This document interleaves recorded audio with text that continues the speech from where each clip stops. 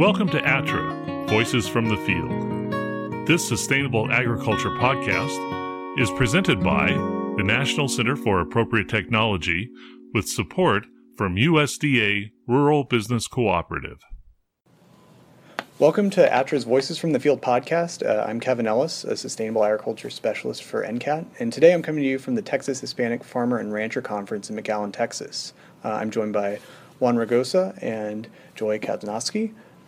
They had a presentation yesterday on a different kind of marketing channel that small farmers can directly sell to businesses or institutions. So I'm going to start off with you, Juan. Can you tell me a little bit about your Farm to Health program, how it started, what it currently covers, how does it work? Yeah, sure. Thank you.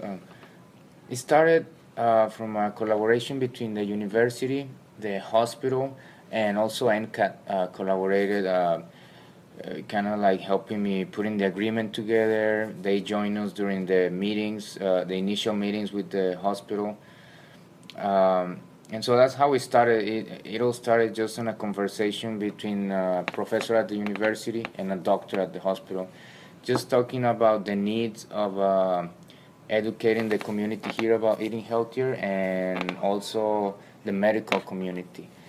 And from there, they approached me. We had several meetings for planning, and we launched it as a pilot program, and that's how we started. Right. We're still doing it for the third year, and looking forward to do it for so many more years to come. Good deal. About how many orders do you fill?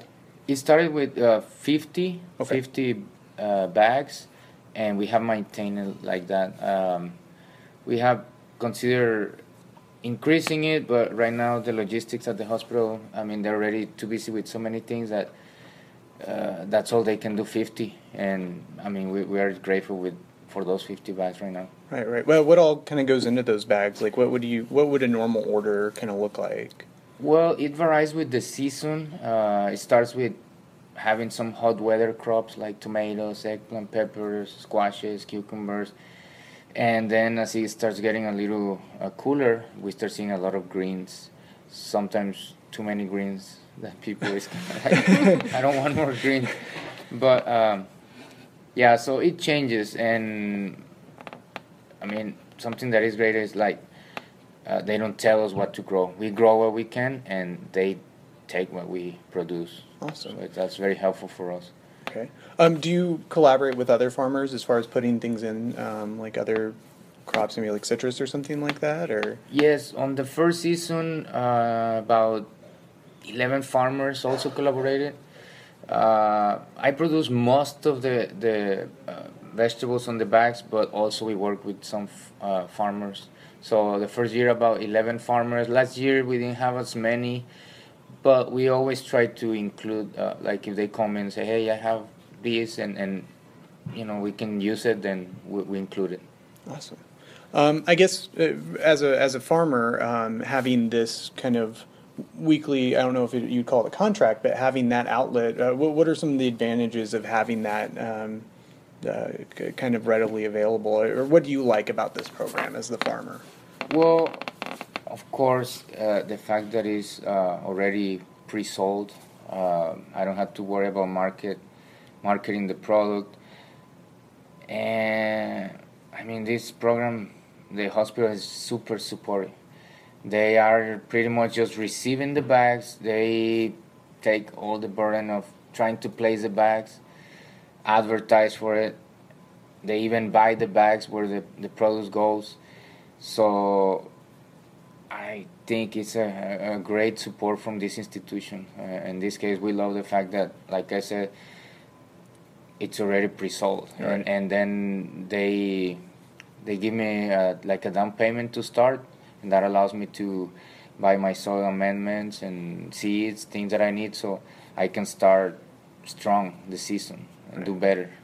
I've got a question for you. Do the employees who get the bags, do they then pay the hospital, or does the hospital cover the price of it? They pay the hospital, so they even do like pay deduction. Got it. The paycheck so deduction. You only have to work with the hospital. You don't have to work with the Right. So, which is completely different with my other small CSA. We have to be calling. People forget in every CSA, people forget to pick up their Right. bags, so we don't even have to worry about that. Nice. It's for us, it's super good.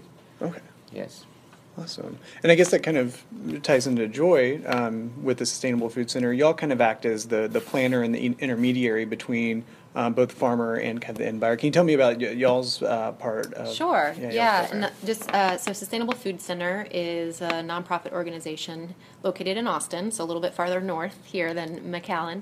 And our whole mission is to cultivate a healthy community and support a local food system and also increase access to nutritious, affordable food. And so we do that through three main program areas. We help people grow food, backyard, school gardens, individual family gardens. We also teach healthy cooking classes. All of our programming is done in English and in Spanish, and we use community members who we train to deliver the training. So it's not really us. We use more of a promotora model to deliver the education. And then for our third kind of prong of our programming is called Farm Direct. And so we're really trying to work connecting farmers directly to consumers. And we do that through farmers markets and then also something called Farm to Work. And Farm to Work started probably about 10 years ago now. And it was really a conversation with an employee who worked at Sustainable Food Center at the time and a colleague who worked at Department of State Health Services. And similar to Juan, the healthcare, they were really interested in getting their employees to eat healthier food. And SFC was interested in finding additional market channels for farmers. And so we said, hey, could we do something where the farmer drops off the produce to the place of work? So fast forward 10 years to today, we have about 40 to 45 work sites between the cities of Austin, San Antonio, and Houston, working with a plethora of work sites. Some of them are public sector, state offices. Some of them are private sector. They have different size, workforces. And then what we do is work with the farmers in that particular region to see if they're interested in becoming part of the program, and then they would be matched with a work site. Some farmers have larger capacity, so they could be matched with a larger work site. And then there's an online website that each employee for the work site, they have their individual work site page where they go on, they can order a basket using a credit card. They put in the order, and then on the other side, the farmer gets the printout of how many baskets have been ordered, and then he or she can pick or plan to pack those bags and then deliver them at the work site. And that happens usually once a week or sometimes every other week. Great. Have there really been any problems, I guess, or concerns on either side of the equation that y'all have had to work through? Because I'm sure it's a lot of moving parts all at once. It is. And there's always, I think even though we've been doing it for a long time, I feel like we're still learning. And I actually had a chance to talk with Pedro, who is a farmer in Seguin, Texas, who did Farm to Work years and years ago. And he was selling to San Antonio. And I said, oh, you're not doing Farm to Work anymore today. And I asked him, why did you stop? And he said, well, the work site that we were delivering to, they seemed to lose interest.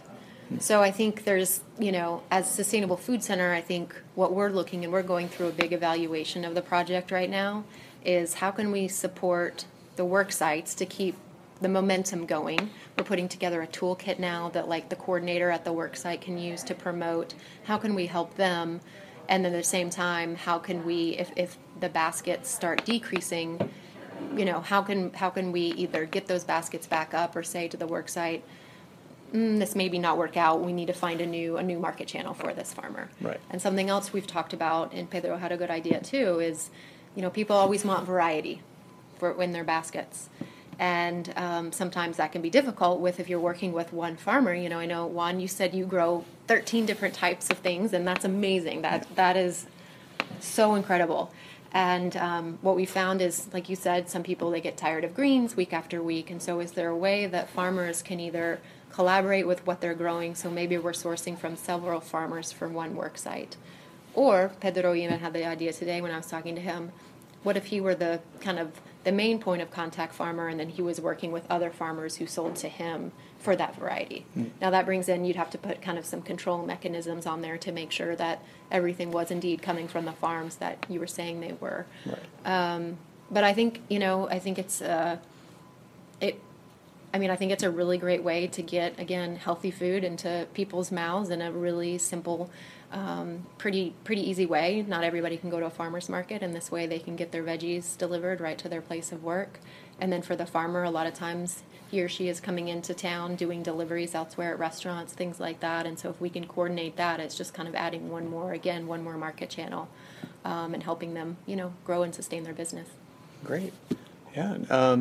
Yeah, thank you all both for sitting down. I guess I'll kind of go around, but one, is there any place that people want to see pictures of your farm? I've been out there myself, and it's fantastic. Do you have like a Facebook or any kind of website or anything? Or? Yes, we have a Facebook and we have a website, and then we have a type of app. It's more like a mobile-friendly website, and in there, people can see what's going to be on that week on the bag, and then it shows them the list of vegetables that is going to be there. Then they can click on that vegetable and see a picture of the vegetable, some recipes, and nutritional content, and even sometimes some fun facts come in there. It's a free app. Actually, Robert from NCAT sent me the link. So I would recommend that to any farmers that have a CSA, because it's I hope still free, but it was not that hard to put together. You just customize it to your farm, you put your logo, and it has already preloaded a lot of the information, which is great. But that's what we have as a marketing tool right now on the media. Awesome. Great. Yeah, and Joy, if people want to check out the Sustainable Food Center, where would they go to do that? Sure. Our website is sustainablefoodcenter.org, all one word. We are on Facebook, so you can just search us there, and we're on Twitter and Instagram, and the handle is at SFC Local. Great.